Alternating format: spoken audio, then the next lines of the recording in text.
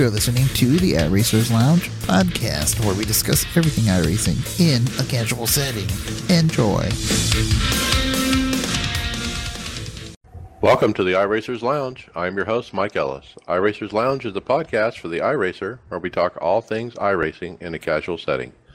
Joining me are the usual characters, Chewy Side 55, Carlos Fonseca, and Brian Reeves. Hey. How you doing? All right. Been a couple weeks. We had the off week with the All-Star race, so we skipped one, and here we're back. So let's jump right into it. First off, Indy 500. Boy. I'll start out, I guess, with my race. With the Indy 500, I finished P11.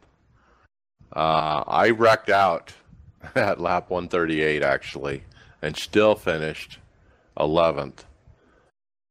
Basically, I got too loose on low gas. When I was running out of gas at the end of the run, it finally got, I don't know if it was the combination of the rubber down later in the race and then no fuel, but that sucker was loose, and I spun off once, came around another lap, spun it again, and put it in the wall, so it was done.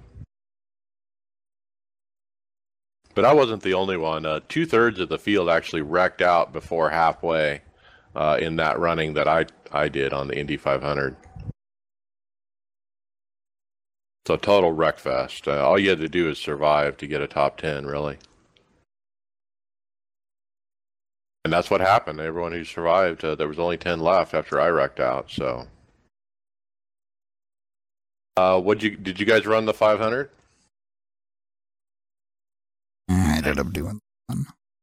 You did one? What'd you get? Well, 19 2 laps down. There's first car a lap down, actually. I was 18 cars in the lead lap. Terrible setup. I wouldn't say terrible, just not fast enough. Yeah. That was my problem. It was the setup, and I didn't know how to change it as the track changed, and so I kind of lost the car. I don't really care about the handling. It's just the fact that it wasn't quick enough. Couldn't stay you had too much car, downforce in it, or what? Well, it was that, and it just kept scrubbing speed off too much. I don't know what the problem. But you can tell which ones had a good set and which ones didn't.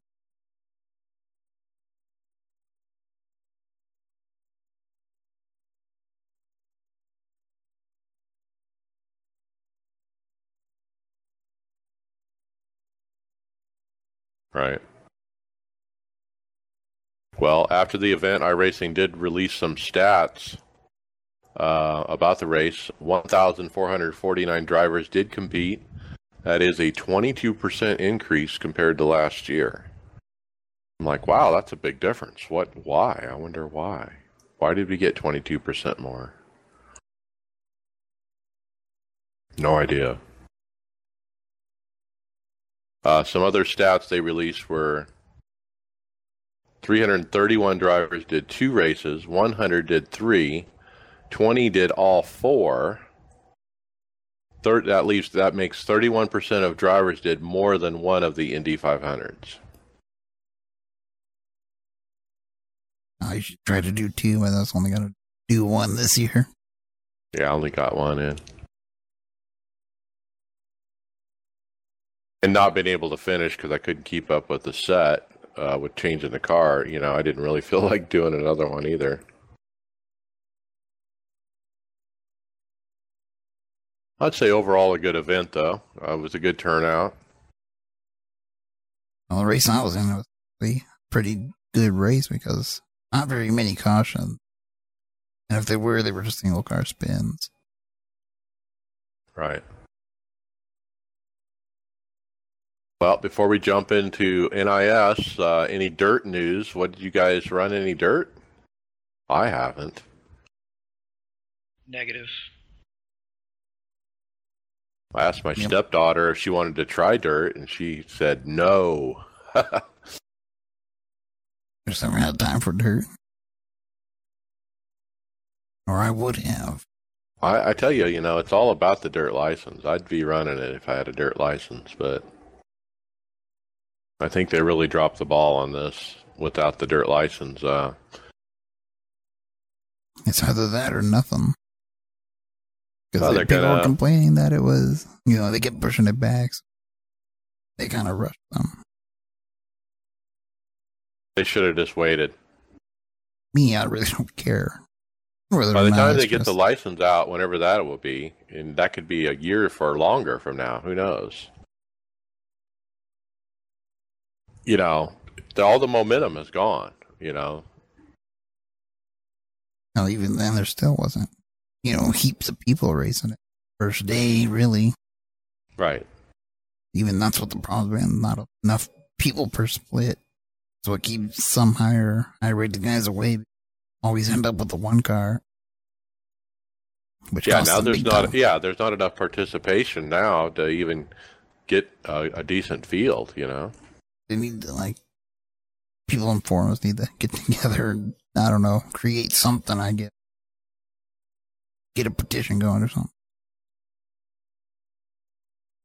Well, I think they're working on it, but... All right, well, let's jump into NASCAR iRacing series. We went to Charlotte, and I ran with Tyler Conroy, our teammate, in the Coke 600, and boy, that is a long, long race. 4 hours and 10 minutes, I think our split took. Congrats to my teammate Tyler, who won that event. It was a second split. He led the most laps. He was consistently fast all throughout the run. And he wins a significant full-length signature event. It's his first 600-mile oval start, too. It was the longest race he's ever been in as far as oval. And boy, he was pumped, I tell you what.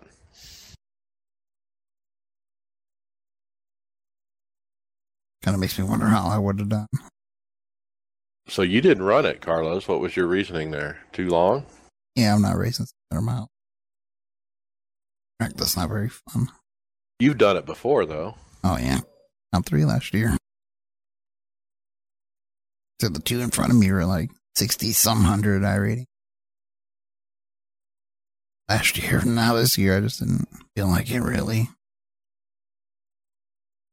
But after certainly a time commitment, yeah. After watching Tyler run that, though, I kind of wanted to, because if he did well, then I probably would have done about the same. Or maybe not, because I'd probably just in the higher spot. But hell, I was watching the lap times and qualifying times, and I was about the same, if not quicker. And the fixed, at least, and I just didn't have time. So when I ran it with Tyler there, I finished 7th, actually. I ran as high as 2nd, so we were running 1st and 2nd for a while there. That was pretty cool as a team. I was sliding through pit road box every freaking time there for the first half of the race. I don't know what it was. It was just so slick getting on the pit road, and then just coming into my box, I just burned through there, and I'd always have to back up a little bit. And then one time I got a speeding penalty, and that put me to the rear.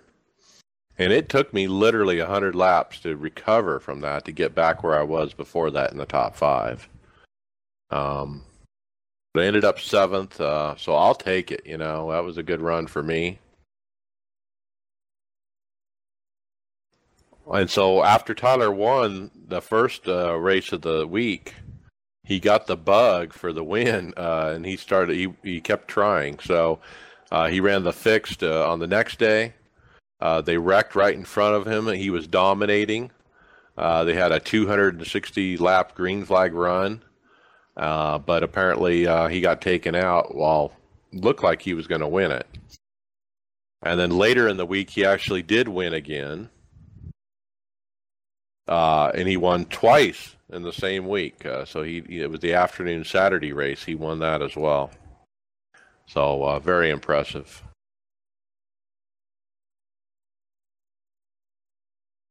How did Jose run? He ran pretty good, I think, if I recall.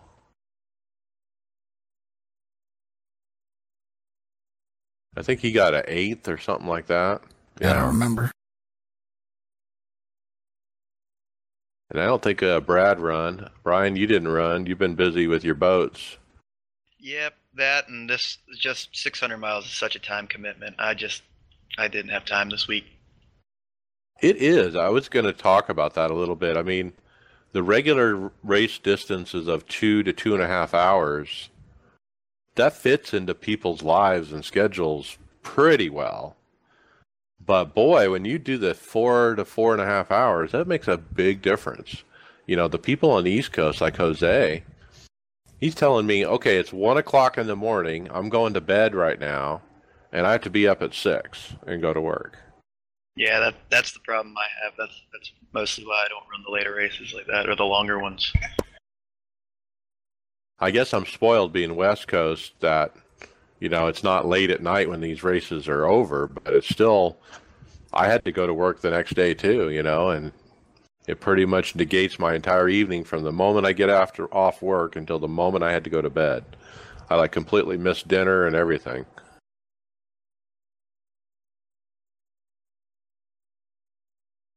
Well, I ran the Open as well, so I did one of each, and I got 11th on the Open, so that was a good run as well, and I'll take it. So 7th and 11th for a full distance week, that's gold for me. That's like a win. Just finishing a 600-mile race would be a win for me. Well, I had a pretty bad week last week at Kansas too, so. Out of all races, though, does this have to be full length? Well, luckily there's not so many this year, so it's not going to be every week. I'd just rather run like some other track for 500 miles, not 600.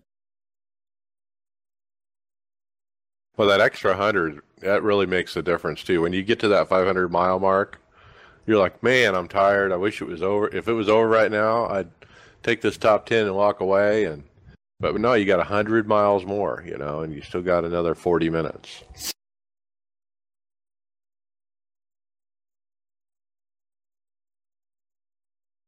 All right, so what else happened with NASCAR? Carlos, you put out a track guide again for Charlotte. Yeah. And you called it tight nonsense. Oh, it is. They were doing so good with big sets, really, until this race. I know that the sets have been fairly good, and then what happened? It wasn't that it was bad. It's just neat.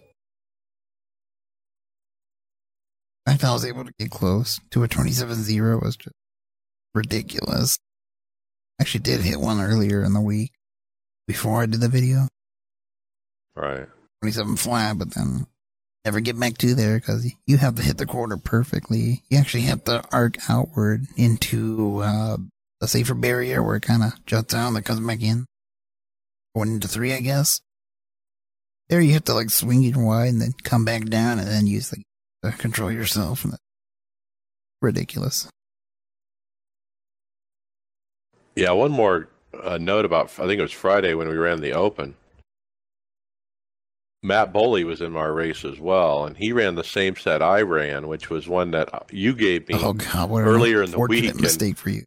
I know, it was horrible on the long run. I don't know why I didn't practice it more. And plus, I said, "Oh, you might want to run Jose's set." Yeah, I know you warned us about that right before the race started. And Jose and Brad were in the other set, and they had a great race. You know, they had a good run, if I recall. And yeah, Matt ended up wrecking out, calling it a night early. I ended up barely able to hold on. I mean, it was such a challenge to hold on to that car late in the run. I think it was after 18 to 20 laps, it would just go south bad. I mean, it was real bad. Yep, it was the front tire wearing quite a bit more than it should be. Yeah, that's the other thing. The wear on the tires was really odd looking. Yeah, the other one would wear just right. Right front would wear first, and that's how Jose and them they had a longer set. It wasn't as fast on the opening laps as my set was, but it was a long run car. Mine wasn't. Right. Like I said before the race, I'll say I can barely get 10 laps in with a reasonable pace, and from there it drops like 0.3 per lap, which is unacceptable. So I guess my lesson learned there is I need to listen.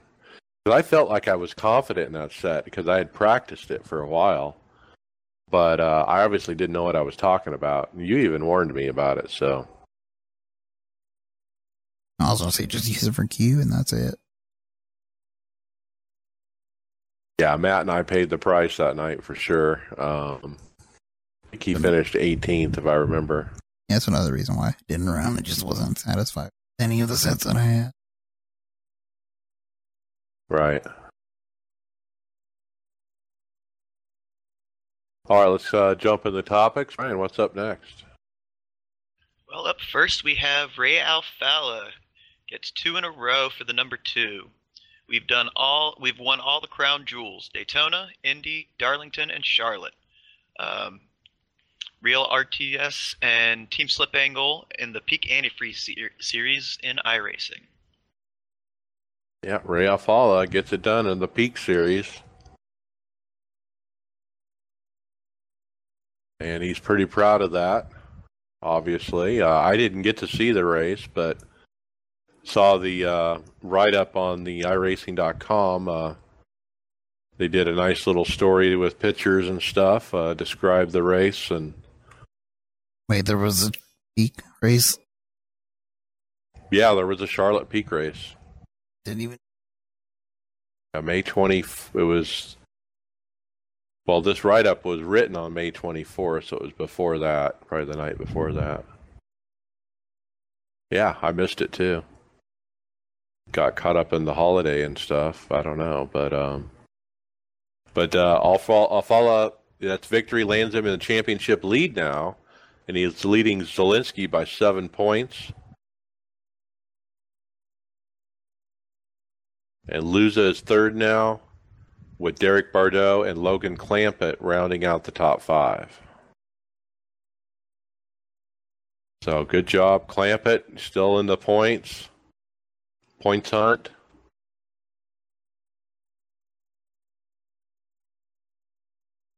Yeah, sorry I missed it. I think they're racing again tonight, aren't they? Hell, I don't know. Yeah, I think they might be racing again tonight.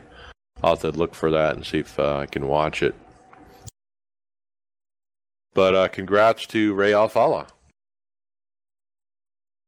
Next up, I wanted to remind people about some settings you can do on the sim to give you more information about your computer and how it's performing while you're in the sim.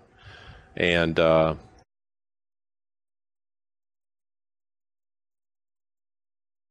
David Tucker had posted, well, actually it was Randy Cassidy from iRacing.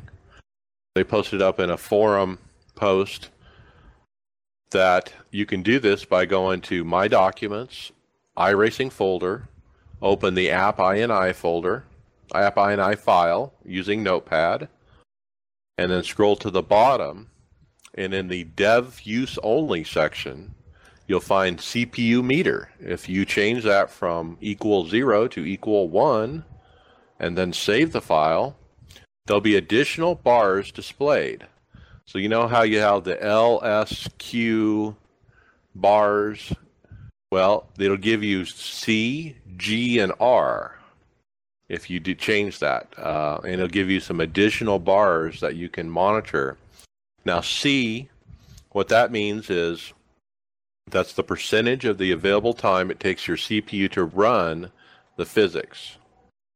G is the amount of time it's taking your CPU to create the scenes that are handed off to the graphics card for rendering. And R is the amount of time it takes the GPU to render the display. So it can, if those bars are going crazy, these 3 new bars, that means your computer's struggling with, producing what the sim is trying to do.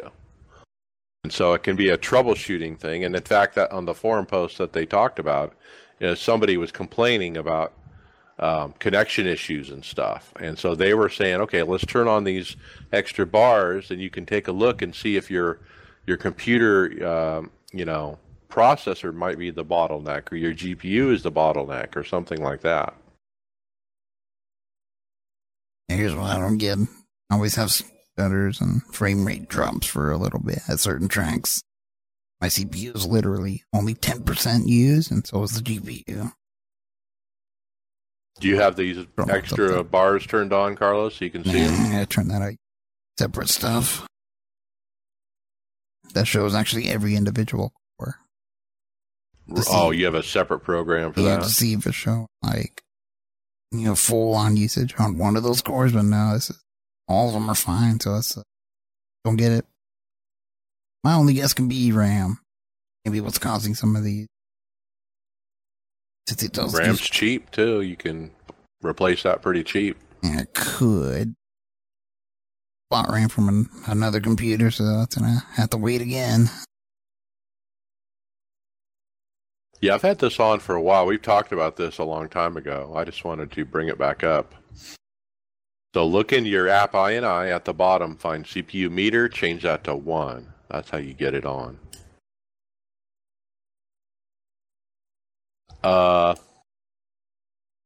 The other thing that's sort of, well, it's not really related, but I want to bring up real quick. Don't forget, people, about the auto adjust for force feedback. If you're using force feedback on your wheel, you need to be doing this auto adjust every time you switch into a different car and track. And I jumped into Dover today, and I did the auto force feedback thing, and it made a huge difference. It changed it from like 16 down to 7. And I had it at 16 probably because when I was in Indy, at the Indianapolis 500, it's important to do that every time so that force feedback is right. I can't stress that enough. I think a lot of people are not doing this. So how do you do it? Well, when you're in the sim, in the car, after you've driven for at least 60 seconds, and you go to the graphics function button, where it has the graphics settings, like the mirror adjustments and stuff like that, in the lower right, you'll see the little word auto pop up. And you click it with your mouse button. It will auto adjust your force feedback based on how you ran the last 60 seconds.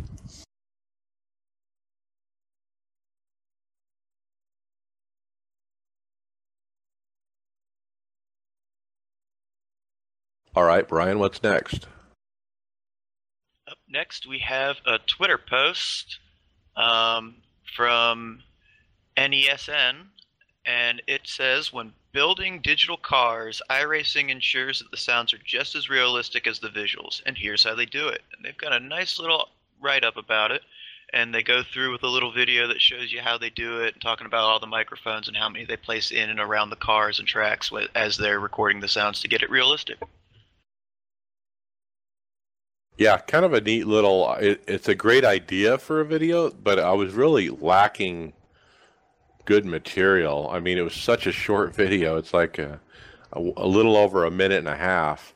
And I think that I just wish they would have taken it a step further and gotten more information from this guy, while they had him. Yeah, I'm really interested on more of the in-depth on, how they actually capture it. I'd like to actually see video of them actually capturing sound. Right, like let's show us, how do you mount the microphones, to the car? That's what I always wonder. And, how are you actually recording it? What kind of devices, hardware are you using? Is it a digital recording? Is it an analog recording? Are you mixing stuff together? Anyway, it's just a short, face-to-face interview with one of the sound engineers, basically. Describing it briefly, a brief overview of what it's about. Kind of a neat idea for a story. I just love it if they took it a little further.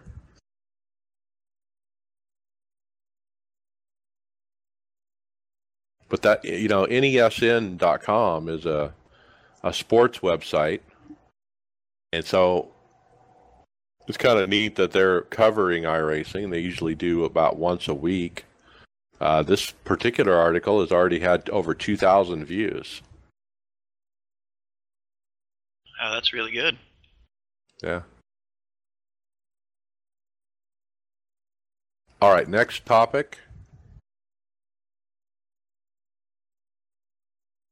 is a bug that was reported in the forums. And the situation with the bug is a guy spun off near the start-finish line and got a forced tow. Instead of losing nearly a lap, he gained a big jump on the leaders and actually exited the pits after the tow as the new leader. So this is in the little Mazda Cup car. What track do they always run? Auto tracks. I'm blanking, but it's the one little road track that they run all the time on the reoccurring schedule. I'm drawing a blank, but they come down the hill towards the start finish, and then if you drive off towards the trees, like if you ran off the track, and you fall into the little hole, where it resets you back to the pit lane, you can gain a lap on the field somehow. That's funny. That described literally both the free tracks on my point in Lime Rock. Lime Rock, that's the one I'm talking about. Yeah, so Lime Rock is the one with the problem. So my point, they both have the same description in turn one. Yep. And go off, you're going to end up in that jump off. Yep. And if you end up in that, if you hit that just right, you'll gain a lap on the field and win the freaking race. And it's happened apparently, and people have reported it in the forums that they've lost races due to this. And so Grant Reeves so somebody posted up an actual replay file, and Grant Reeves reviewed it from iRacing, and he wrote up in the forum post, "That's an interesting bug. It'll be fixed for sure in the upcoming season patch. Basically, you guys are managing to fall off the edge of the world just in front of the start-finish line, so race control initiates a tow that needs to add 1 to your lap count as it tows you forward. But in the 1 second or so of communication round trip, your car flies across the start-finish and gets an extra 1 lap that the tow doesn't realize happened."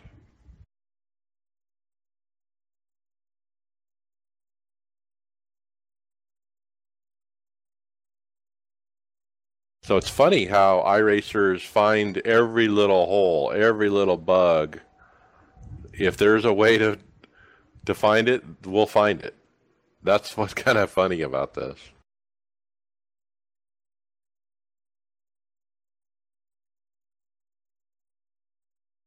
We're just like real racers, man. You find a little tiny way to sit there and get a little extra bit of speed or a little advantage, and they're going to take advantage of it. Yep. And people are, now that this has been published. But obviously they're going to fix it. So, all right, Brian, what's up next? Next is a big announcement. The 2017 Ford GT will be coming to iRacing, hopefully for the June build. Wow. Yeah, I was sitting here reading the post here, and it says we previously have announced that we will be bringing the Ferrari 488 GTE car. We did not announce, but I am happy to announce now that we have also licensed a Ford GTE car that won Le Mans this year. We are also glad to say that both cars are complete and are submitted for the manufacturer's approval. This could take a short amount of time, days, or quite a long amount of time, weeks. They could also come back wanting tweaks or with questions which could delay the process. However, we hope that this process will be done early enough for the early June build. If not, we will release them upon approval. And I hope so. Our plan with these cars in regard for the official series is to put both cars in the IMSA series in the same class. We will take out the GT3 cars, and the Porsche will stay there with the IMSA series. Yeah, no, that one I don't get. Why get rid of it? GT3 cars. And then only 2 GT. Why can't we have all of them? Oh, really? Isn't it because there's like a limit? You can only have 5 or? Yep. Okay, so I was asking you about this before the podcast, Carlos, because I'm confused. Don't we have a Ford GT already? We got a cheap fictional GT3 version of it from There's 2005. a GT2 version as well. Oh yeah, that too. That's an old version of the car. You can see it's old. And so this is like an updated version of the car, like a 2017 model? It's a completely different car. Okay. And GT is pretty much like what GT, but not really. Or- GTE is, I think it's the rules for Le Mans in real life. I believe they're the same spec as a GT3 car with different aero, slightly. I'm not too sure. That's what I'm guessing. They're slightly quicker. Yeah, because of that. A lot of people are comparing them that they're comparable to a GT1. Well, they say that for the Le Mans race here, June 10th, they're hoping to have both cars done and in the race, and they're going to pull the Ford GT2 out of the race, but they're going to leave the HPD, the 2 GT1 cars, one or both of the GTE cars if they get approved, and that will be the race for Le Mans this year. Wait, they'd release them together forward because I'm not going to buy the. You're not getting the Ferrari? Well, no, I was, but to get me by to a Ford GT, we're going to release them together. That'd be cool. Right. I said, I wonder how that's going to sound. We were just talking about sound. I wonder how they're going to do that one. Such a unique sound.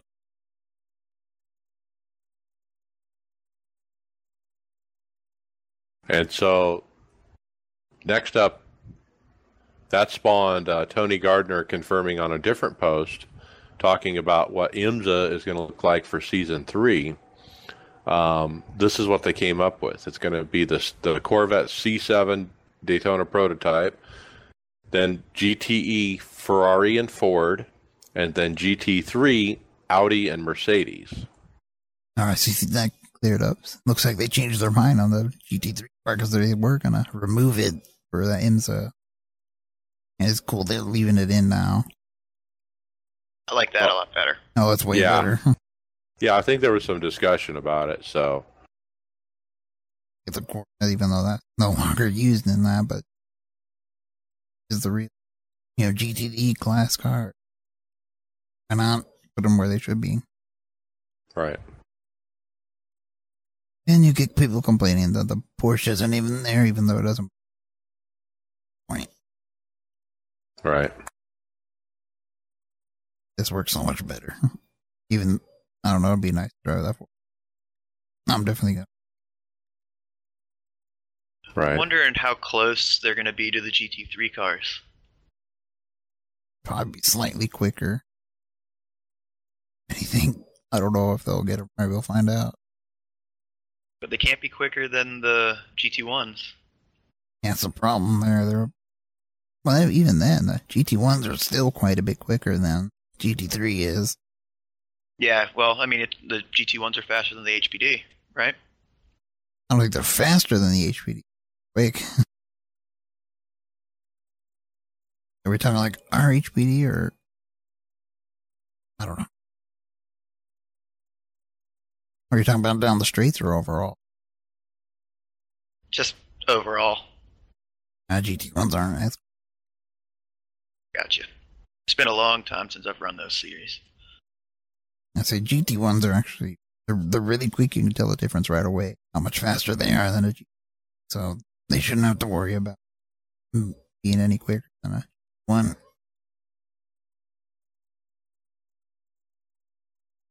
Or something like that. I don't know. All right. The other piece of content they've announced recently, Myrtle Beach Speedway. And you know about this track, don't you, Brian? I've never heard of it. Yeah, this is, I guess I can call it my home track. It's the closest track to me. It's about 45 minutes away, but with traffic, it's about an hour. I've been to a race or two here. It's really nice. It's a really cool little track. It's got a funky turn one. There's kind of like a little dog leg coming into turn one, so it's going to make it really fun. Right. Half-mile oval.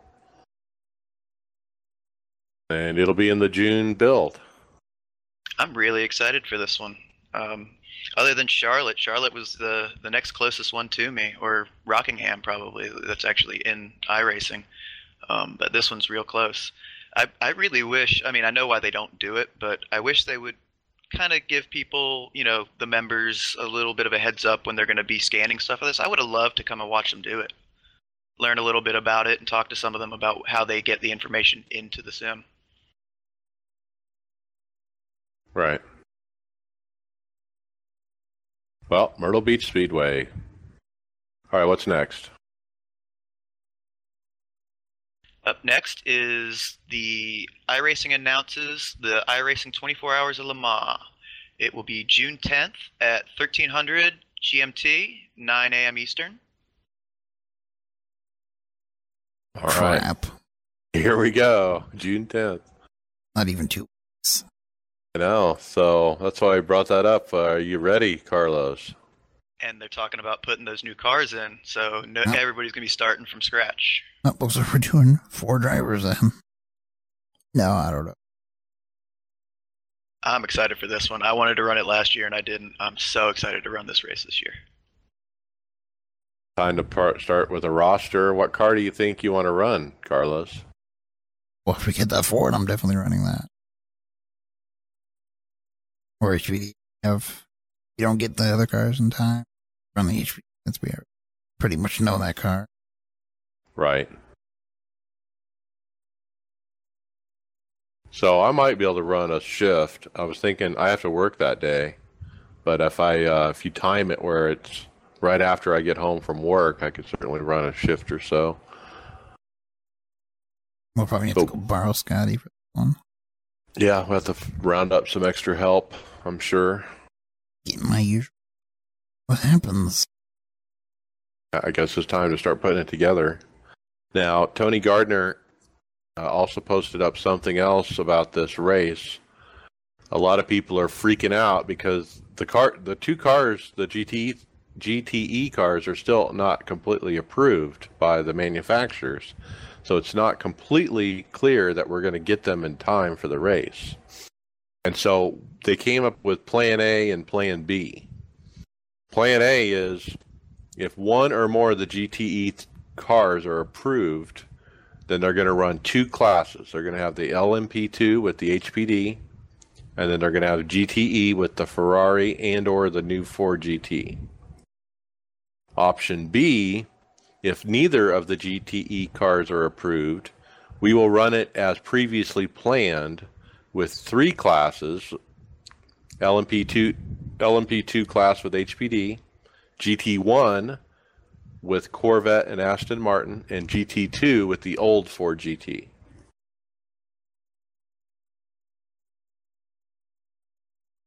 So right now, with those 2 options, the only car that we know is going to be in the field is the HPD at this point.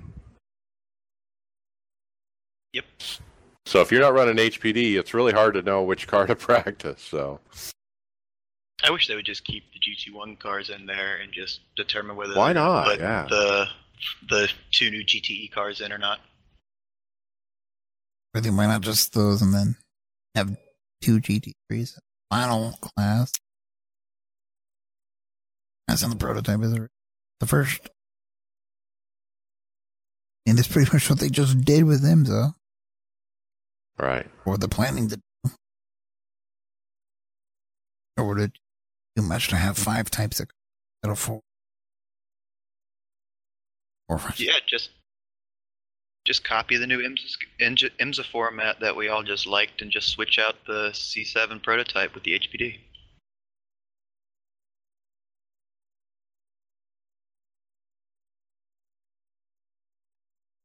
Yeah, I like the HPD, and it'd probably be my preference. I wouldn't have to buy a car, but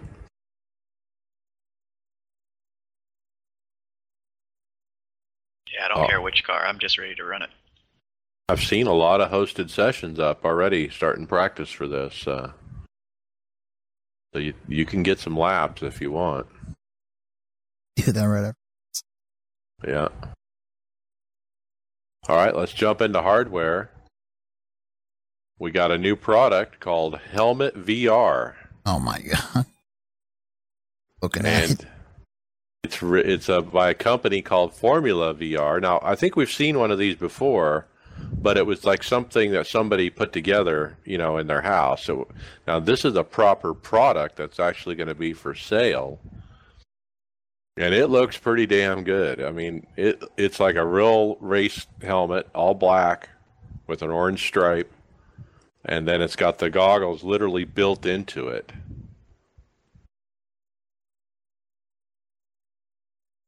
That's great. I don't see any pricing or anything like that yet. Oh, there it is. A rough price of 2,459 pounds. And they can keep it. Yeah, no thanks. I can make one without an extra helmet I've got here. That's what duct tape's for. Right. I mean, is it an Oculus? I can't tell. It kind of looks like an Oculus. Yeah, it's Oculus. Okay. So you get how much is a professional helmet? You buy an Oculus, you put the two together. At this rate, just go get a motorcycle helmet. Something that's close enough. I mean, it's kind of a unique way it's mounted on there. I mean, it looks like they got it mounted really nice. If they could get it to where you could flip the visor up to move the Oculus out of your eyes so you could actually see everything in front of you and actually use your keyboard, then it's worth the money. Yeah, it doesn't look like it does that. When you put this helmet on, you're not going to see squat. Does it really make sense to have a helmet, though? Just put the goggles on. I mean, how hot? Yeah, how hot is that? That's what I was thinking. Yeah, you get hot just wearing the Oculus. Sitting here for a 2-hour normal NIS race. Imagine sitting with that thing on for 4.5 hours like last weekend. I get hot and sweaty without an Oculus, and I live in Phoenix, and in the summer, it's hard to sit there for 2.5 hours. You end up sweating like a pig, and I can't imagine wearing a helmet. Really, your eyes get all sweaty and a drop would fall. You'll end up crashing into somebody. You have no idea how many times I've had to sit there and move the Oculus off my eyes and get the sweat out of my eyes during a caution during our races. Do you have like a fan that can blow you in the face or something? Or the way I've got the rig set up, I have it sitting right underneath an air conditioning vent, so I have it where it blows right on the back of my neck, so it kind of keeps me cool. Right. Well, pretty cool. I don't know if there's a market for helmet VR, but somebody's trying it. I mean, how many of these do you think they could sell? I can't imagine more than 10 or a dozen people would ever buy such a thing. I just don't see the market there yet. Guaranteed there'll be somebody, though. Always. All right, what's next?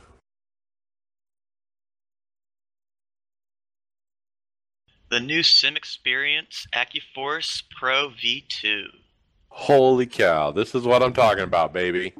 I saw this the other week, and I was pretty excited. And then I saw the price, and I was like, it's not that bad. Yeah. Not terrible. It's really not. I mean, comparatively. Price.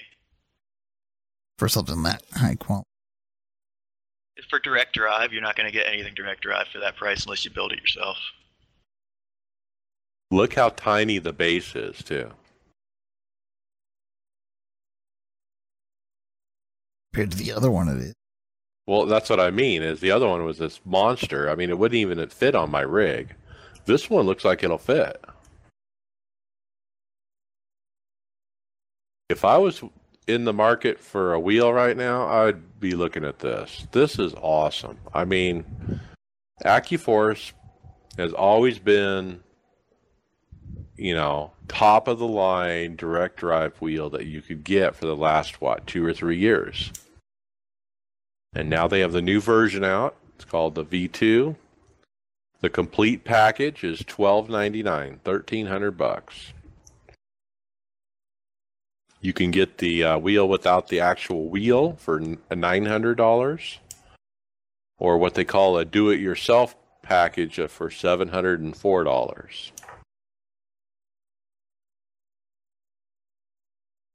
I really like the full package because I really like their wheel with all the buttons, the carbon fiber shifter as well. That's a really nice wheel. I was just looking at that. It's thick. It's thicker than a normal sim wheel. I mean, it looks about as thick as a real steering wheel. Yep. And the base is tiny. It looks like it'll fit on my Obutto.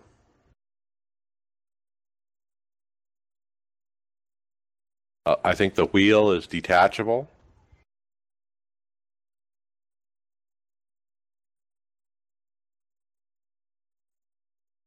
And on the website here, it was actually isrtv.com put up an article about this. At the bottom it says, Sim Experience will choose 5 sim racers who will receive the Accuforce Pro V2 for testing. You pay shipping and a $699 refundable deposit and tax have to be paid by the tester, and Sim Experience expects testers to dedicate themselves to the process so they can give useful feedback. So you can actually get an early trial if you're interested, I guess.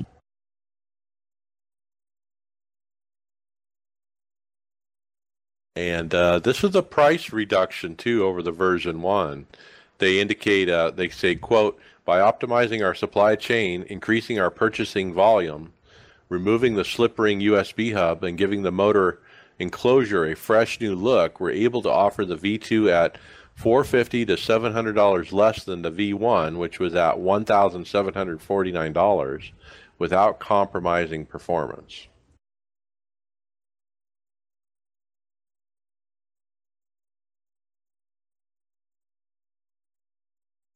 But, boy, this would be really nice to match up to my hydraulic pedals, I tell you what. I'm just glad this is out now because I'm hoping they might have this Black Friday sale and this might be going in the shopping cart. That's a lot of money. But it's a long way off. I can start saving. That's right. I just love the wheel with all the buttons and stuff. It looks nice. Looks sturdy. It looks big. It doesn't look like a toy like the Logitech G27 does. Yeah, that's a proper piece of hardware. And also, Sim Racing Paddock actually did a YouTube video about this wheel as well. Just basically talking about it and talking about the motor and just the upgrades and what this wheel is all about.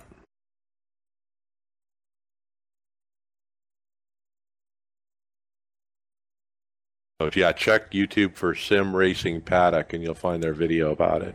They already have 6,184 views on that video.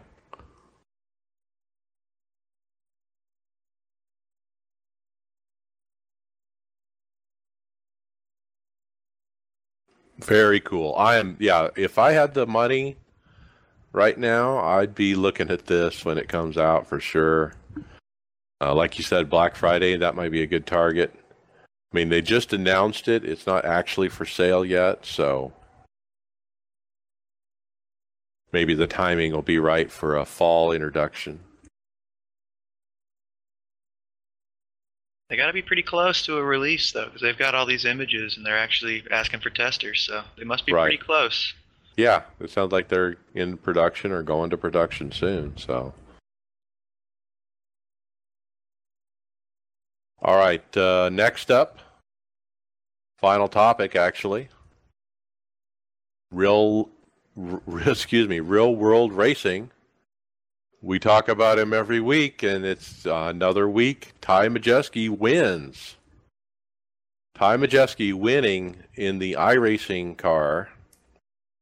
He won the Midwest Tour at State Park Speedway in Wausau, Wisconsin, a quarter-mile asphalt racetrack.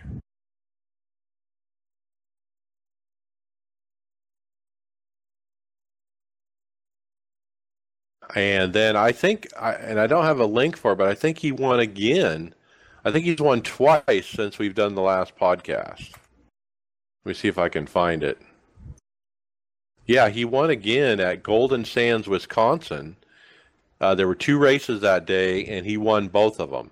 It's the fastest 1/3 mile in the Midwest, they call it. And it was a truck race and a stock car race, and he won both of them. Boy's got skills. I'm telling you what, I mean, I can't even count how many wins we've talked about with this boy already this year. I mean, he is getting it done, folks. This is definitely going to be a NASCAR star. And it's kind of fun to watch him come up. You know, we were talking about Ty Majeski before he even stepped foot in a stock car because of his highest ever I rating. You know, overall I rating is the highest of anyone. That's what he's going to drive then, Iowa 60. For Roush Fenway? Yeah. He'll be in the Xfinity car. Because they show a test car over there. I hope he does well. I hope he gets a win in that race. Wouldn't that be something? You know, based on how he's been running, I don't see why you'd bet against him. There's still a new series to it, though. It's just more than I know Roush is finally coming back, but the cars have only been good enough for 6th this year, so maybe he'll break that, make it a top 5. Well, who's been running the Roush Xfinity? Oh, I don't know. I think it's like Bubba Wallace. Ryan. Yeah, Ryan Reed. He's had a win, didn't he? Oh, I don't know. Yeah, I think he might have, but yeah, I mean, he's getting in a fairly decent team. He's going to have a good car. So I mean, just look at was it Bell? You know, at Charlotte. That's his first ever Xfinity start. We finished in the top 5. Christopher Bell, yeah. Well, sure happy for Ty Majeski. He's doing a great job, winning everything in sight. I mean, good job to Jack Roush, too, getting him, you know, in this development program where he's running every week, you know, and in some kind of series and just keeping the seat warm, you know.